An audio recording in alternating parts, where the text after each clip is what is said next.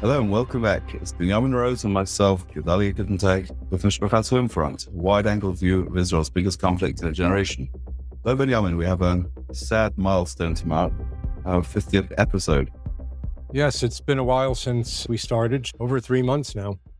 And I guess all of us felt in some way, shape, or form that this would wrap up quickly. I maybe thought that there would be a lot more international pressure on Israel to wrap things up. While there has been, it hasn't been as strong as I thought it would be. And also Israel has been standing much more resolute in the face of that pressure. In a way, we're happy that we're able to give these updates and to give people some information on what's going on that they might not be able to get from other sources, which are very biased against Israel. So from that point of view, I'm very happy that we've been working together on this. And I hope that we'll continue to share developments and good news with our listeners. The couple of items that I do want to share this morning is there has been an escalation since the last time we spoke. First, in the north, Hezbollah is firing stronger rockets with the bigger payloads at the north, and it's been causing more damage than in the past. So that's something that we have to look out for. It's obviously, they're escalating, and so are we, as a matter of fact, because we're bombing more sites in southern Lebanon. The second thing that happened was reported yesterday, where 3 American soldiers were killed by an Iranian drone attack at a U.S. airbase near the Jordanian-Syrian border. Now, there's some dispute as to whether that airbase was in Syrian territory or Jordanian territory. The Jordanians are trying to say, no, it's not in our country, because they're trying to avoid responsibility for it. But nevertheless, it's a significant escalation. In addition to the 3 soldiers killed, there were at least 34 wounded, and I've heard that number is probably going to rise. And significantly, several Republican senators, including Tom Cotton of Arkansas and Lindsey Graham of South Carolina, is urging the Biden administration to take strong retaliatory measures. He says that if we don't do that, it's going to get worse, because the only thing that Iran understands is force, and that if we keep saying we don't want to escalate and we don't want to use force, then they're going to get bolder and bolder. So not only are Israeli lives at stake, but now American lives are at stake as well. I'm not holding my breath as to the ferocity and scale of the counterpunch, the American blow, because they'll pick their time and place, and maybe tonight, maybe next week, etc. But America has the ability to take on Iran and to take on others as well. This administration has shown that for all the talk of, putting America back into the center of world politics, it is more deterred than the Iranians are. So I'd be surprised, Benjamin, if there is an attack on Iran directly, on Tehran, etc.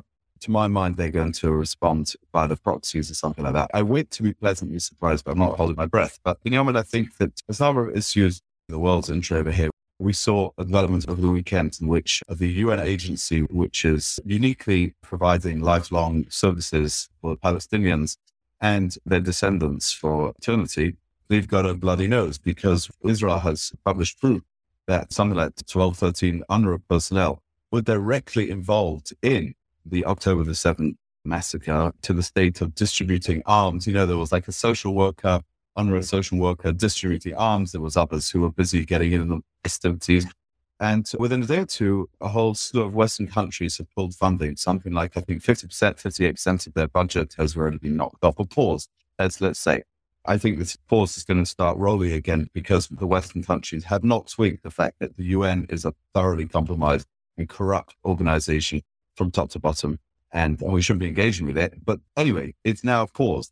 But it's shone a light, Benjamin, on the fact of the sheer penetration, the involvement of the UN aid agency in actually acting as an arm of Hamas, as in ruling Gaza. Benjamin, I know you have thoughts about that, but I just want to share with you just a few choice quotes from one of Israel's leading journalists, Amit Segal, who published in his column some impressions from an officer who had come back from Gaza. And the guy wrote like this. He says, Amit Segal quoted, he said, "What did I learn from 3 months in the middle of Gaza? This was a reserve officer who was a resident of Tel Aviv, a professional who was on the left wing. He was in the Kaplan protests." And he said some interesting takeaways. Number one, he said that the population density there is not as great as you think, right? And he said the standard of living is better than it seemed to us from the outside. Number two, the use of Al-Aqsa is not just a religious symbol, but a national one. It appears everywhere. Images of the Golden Dome on school maths book, etc. He said Arafat, despite being a leader of Fatah, was the big consensus in Palestinian society, even in the state of Hamas. This picture hangs everywhere in the houses there. And he said another thing. He said, when you're there, you suddenly realize this is a country for all intents and purposes, for the strength and power of the country's infrastructure, money, space. It's not a city. It's a real state with 2 million people, a country that decided to invest a lot of resources as a country. And the idea, therefore, that there's refugees there, these refugees are living in luxury apartments. But he said, and this is why I quote him, but it's just interesting background to see the soldier's eye view of what's going on. He said, speaking of UNRWA, there's an amazing phenomenon in Gaza. You enter luxury homes, luxury villas and apartments, beautifully equipped places. You find UNRWA material there. In the kitchen, bags of flour from UNRWA. In the children's room, from the organization's school notebooks. It exists in every house in the Strip. In other words, all residents of the Gaza Strip use the organization every day. Not necessarily because they had to, because they got used to it. They got close, and relying on this organization became a comfortable thing. And that was a very interesting kind of like, literally from the front lines, a guy who spent months going to your houses there in the Gaza Strip. And he said, this organization is just so far reaching, so sprawling and so vast. And I think Israel and Israel supporters need to put the pressure on that to fold this organization down and close it down and to put it back in its regular dimensions. It's notable that we have pictures of Gedolim on our walls. They have pictures of Lahavdil, Arafat on their walls. That tells a lot right there. As far as UNRWA is concerned, I'm glad you quoted Amit Segal. I see Amit every once in a while. And I also want to just give a shout out to Avi Friedman, who used to write for us many years ago. And he had a real pet peeve against UNRWA. And he wrote at least 2 stories when Chris Gunnis was the head of UNRWA here, where he would visit the so-called refugee camps that they're managing, mostly in the north of Jerusalem. And he wrote a couple of articles that were very tough on them and talked about mainly how they're providing, aside from the so-called humanitarian aid, they're also providing a lot of education materials to the Arab residents of Judea and Samaria and Gaza.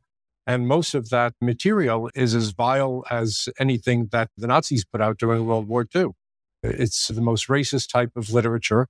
And this is what the children of Gaza and Judea and Samaria, I'm talking about the Arab children, have grown up on. That's been their mother's milk for the past 20, 25 years. And that's shameful. And you can lay that right on the door of UNRWA. UNRWA, or I should say the UN actually, I'll back up. The UN has successfully resettled probably in the neighborhood of 50, 60 million refugees since World War II. And all of a sudden, the Palestinians, they just can't seem to do anything for. All they do is keep them perpetually in refugee camps to be a thorn in the side of Israel. And that's why I just have to laugh when we get accused, especially at the International Criminal Court of Injustice, as I like to call it. When Israel gets accused of violating humanitarian law, we have to prove that at least we're following it. And in the meantime, UNRWA itself has been one of the biggest perpetuators of violations of international law, as far as I'm concerned, over the last decades, by deliberately keeping so-called Palestinians in refugee camps and not allowing them to resettle elsewhere or to get a better life anyplace else. That's shameful. And a lot of it is Israel's fault for not speaking up until now. Now they're starting to, but it's way too little too late. My prediction, I think you said this also, is that in short order, I think funding will be restored. But I do also want to bring up that when President Trump was in office, that he stopped U.S. funding to UNRWA. Now, that didn't stop UNRWA, but it did send a message to them. The fact that other countries have joined in now, I give them a lot of credit for that. It's a positive development. We'll see how far it goes. What do you think of the chances if we get a second Trump administration? Do you think that they are going to be able to successfully cut the UN down to size? Will they have the impetus? Is that on their agenda? I would say that Trump's second term is going to be remarkably different from his first one. And I couldn't even begin to predict in which ways yet. But one of the things that's impressed me over the past few months is almost everything you read in the insider type political literature about Trump's campaign and how he's running it and who is advising him. This is a big difference from his family and his close friends and associates in the real estate world that he counted on so heavily in his first term. Now, these are all qualified people. I'm talking about people like David Friedman, the former ambassador, Jason Greenblatt, Jared Kushner. These are all top-notch people with a lot of talents. He's not working with them this time. He has a completely different team, and his focus is going to be very different. I think the first thing he's going to do is to get control, if he's elected, of course. And it's a big if. He might be leading in the polls right now, but it's very early. It's probably a given that he's going to get the nomination, but I don't think it's a given at all that he'll beat Biden. But let's speculate. Let's say that he does beat Biden, get in. I think his agenda, at least for the first 6 months, is going to be very heavily domestic. And he realized that he might have set a goal last time of draining the swamp, but I think he just added to it. This time, I think he's really going to try to get rid of a lot of people who were thorns in his side and try to restructure the bureaucracy in the U.S. It's not an easy thing to do. Jimmy Carter talked about that in 1976 when he was running. One of his campaign platforms was that there's 200 agencies in the federal government. He was going to knock them down to 20. He didn't even come close. He ended up increasing them, as a matter of fact. So on the foreign policy front, I think we're going to see a different Trump. And I remind our listeners that as pro-Israel as Trump was, he also added a lot of dollar signs in front of his eyes when it came to dealing with the Arab world. And I don't think that's changed. So that's going to influence his foreign policy as well. So yes, I think he'll be as pro-Israel as he was the first time around, but a lot of what he needed to do has already been done. It's not going to be easy to get more nations to sign on to the Abraham Accords. And if they do, the price will be high, both on the U.S. and the Israel side. And as far as the international organizations are concerned, well, he's not a big fan of the UN or UNRWA to begin with, but I don't think it's going to be his highest priority. No, and I think we take a long detour via the, speculation about the future Trump administration, which is important to understand. I just want to circle back to one thing which we were talking about a minute ago, which is Amit Segal again was quoting this officer who was saying that what he discovered there is not a city. The Gaza Strip is a state and state-level infrastructure. That reminds me that one of the items that came out the last few days in May waves was a New York Times report, well-sourced, in which it would say that whilst it was long understood that Hamas were able to arm themselves in this incredible way through the tunnels, that we spoke last week about the Philadelphia corridor. So he said that according to unnamed Israeli officials, they think that something like only 20% of stuff was smuggled in. Something like 80% of Hamas's armory was domestically produced. And many of the best and most advanced weapons were created directly from Israel. Because Israel, under the various, for the last 50 years, mowing the grass and bombing them, etc. And something like 10 to 15% of ordnance does not explode over there. When you drop big bombs, they contain a lot of military-grade explosives, which they cannot replicate. But what they're able to do is saw down into the bombs and get the stuff that they needed. And for me, Binyamin, and this is very interesting, it's also worrying, the idea that Hamas are able to do this shows us exactly what Segal was writing. These are organizations showing sophisticated capabilities. And Binyamin, it reminds me when I wrote something when the US got out of Afghanistan at the beginning of Biden's term. I wrote something headlined, and I quote my own headline because it reminds me of this. Jihadis plus terrorists equals terror. And I wrote the following thing. If 2 decades of fighting without terror have taught us anything, it's that when fundamentalists control sovereign territory, the flames of jihadism burn bright. That means that when the Taliban's control of state resources in the 1990s led directly to the 9/11 attack, the same happened under Islamic State in 2004. Control of vast swathes of Iraq and Syria gave the resources to undermine the Middle Eastern regime and block terror abroad. You know what? I think that's key. When you let jihadist groups act as a sovereign in an area, they will redirect all of the resources of whatever territory they control to creating jihadi capabilities that are far, far bigger than they could have if they would just had to run from cave to cave. And that's crucial. I think this is crucial to understand for the day after in Gaza. We keep talking about it. If you let them control that territory, they are, to all intents and purposes, a sovereign. They are a government. They will leverage and use all the resources of that territory to do very bad things, as we've seen with this New York Times report. We have to deny them that. They have to be sent back to running around from one tunnel to another, and another sovereign needs to be in place. I think that's the takeaway message that I see from this.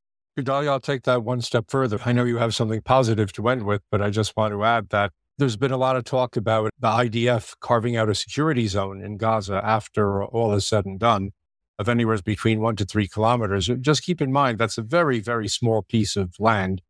And what's going to happen when the citizens of Gaza start coming to that security zone and taunting the IDF troops like they've done in the past? Are we going to be able to fire at them? Or are we going to say, oh no, these are innocent civilians, and let them encroach on the security zone to the point where it's not much of a security zone anymore? This is a very serious consideration, and it needs to be taken into account by the military brass and the political echelon before they satisfy themselves with this 1 to 3 kilometer security strip, which in American distance terms is anywhere between a mile and 2. But there's not such great signs, because already reports yesterday, why it was Khan, the national broadcaster, who are neighbors here at Mishpachah, in the same building, they reported that soldiers on the ground are reporting that they've been given new open fire orders, which have denied them the ability to open fire on Palestinians who are encroaching already on this as yet incomplete, security buffer zone. So, I really worry that the top IDF brass has not learned the lesson from this. It is worrying when you hear those reports. The army denied it. But again, this was reports from journalists over here. I want to end with, as we said, we always try to lighten things and to leaven the doom and gloom with something more positive. And in this particular case, there's a piece I've seen by veteran military analyst Edward Luttwak, in which he says the following interesting thing. He says, with all the talk of Israel struggling, it's important to remember that Israel is actually winning the political war. And he says like this: look back in 1967, 1973, when the UN Security Council rushed to impose a ceasefire as soon as Israel started winning. Today, that's not the case. The US is broadly speaking behind, despite threatening currently to slow down the transfer of arms. There's been reports yesterday. The US is still broadly behind Israel. China is still trading. Russia is still coordinating security control. Most importantly, he points out, Saudi Arabia has said clearly, despite all the leveling, the flattening of Gaza, Saudi Arabia, the anchor of the Sunni world, is on board for a deal with Israel post-war. He says, those assurances from Saudi Arabia cannot be overestimated. They are, after all, definitive evidence that Hamas's assault on October the 7th has failed. And that, to me, Binyamin, is a very, very important piece of good news, which is, yes, we're going to be facing a very, very daunting battle with the international community over so many things. The post-war future of Gaza, there's so many different visions for that. We had yesterday a conference in Jerusalem in which multiple government ministers attended, in which they were saying that we should return to defensive, etc. I don't think it's going to happen. I don't think it should happen, to be honest. But leave that one aside. What we see is Israel is not in the same international state of siege that we were in 1967, 1973. And Baruch Hashem, it's taken the war, a dreadful loss of life, to show that.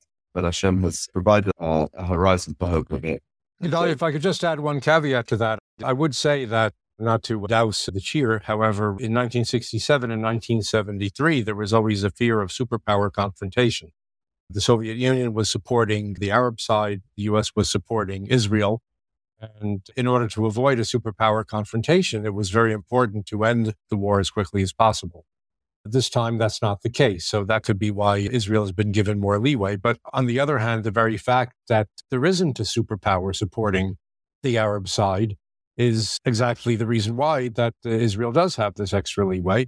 And if anything, you can give some credit to Henry Kissinger for that, who passed away recently. But one of Kissinger's biggest foreign policy ideas was that he wanted to do everything that he possibly could to get rid of Soviet influence in the Middle East. Now, we know we don't have the Soviet Union anymore. We do have Russia, and Russia does have influence in Syria, but the overall risks are less.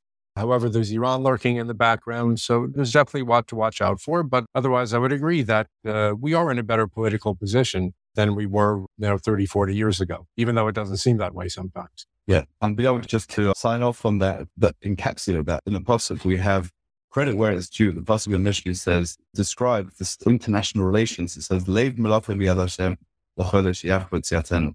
The hearts, rather, of kings are in the hands of Hashem, and he ultimately guides international affairs. So now let's sign off for the 50th episode. Good wishes, Mitzvah Hashem, for you, for all the listeners, for all the Am Yisrael going further.